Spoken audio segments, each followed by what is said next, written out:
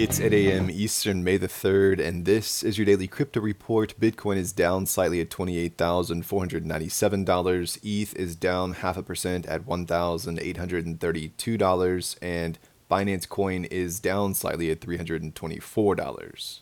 Well, Coinbase is opening a derivatives exchange in Bermuda called Coinbase International Exchange, allowing perpetual futures contracts with up to 5 times leverage. The exchange is part of Coinbase's international expansion plans while it faces the unclear regulatory scheme in the U.S. The exchange will not be open to U.S. traders, but Coinbase has reassured its commitment to the U.S. and urged for a similar crypto-forward regulatory framework to be implemented in the country. Gemini announced the launch of its own international crypto derivatives exchange on the same day. More on Coinbase. Cathie Wood's ARK funds picked up shares for the second day in a row, buying around 7.5 million. Well, BitDeer has announced that they will partner with the Bhutan government to establish a cryptocurrency mining venture in the country. The two parties will establish a $500 million fund to raise money for the project from international investors. The fund will be used to construct data centers powered by hydropower, the main power source in Bhutan. BitDeer currently operates 6 mining sites across Washington State, Texas, Tennessee, and Norway, and will expand into Asia through this partnership. Well, the White House is now advocating for a punitive tax on crypto mining operations for the harms they impose on society, with a proposed tax rate of 30% on a mining farm's energy costs. The proposed tax was first included in a federal budget released by the U.S. Treasury Department in March, but it remains unclear if the proposal will survive the process as Congress finalizes the nation's spending plans. The White House Council of Economic Advisors says the tax could raise up to $3.5 billion in revenue over the next decade. The council said that crypto mining does not generate the local and national economic benefits typically associated with businesses using similar amounts of electricity. To pass, the proposal will have to get through congressional Republicans who have opposed efforts from regulators and the administration to penalize the crypto sector. The number of NFTs linked to the Bitcoin blockchain has risen above 3 million, with most of the recent activity consisting of text-based assets. The surge follows the introduction of the BRC20 token, allowing users to issue transferable tokens directly through the Bitcoin network. And finally, Balaji Srinivasan, tech entrepreneur and former CTO of Coinbase, has officially closed out his $1 million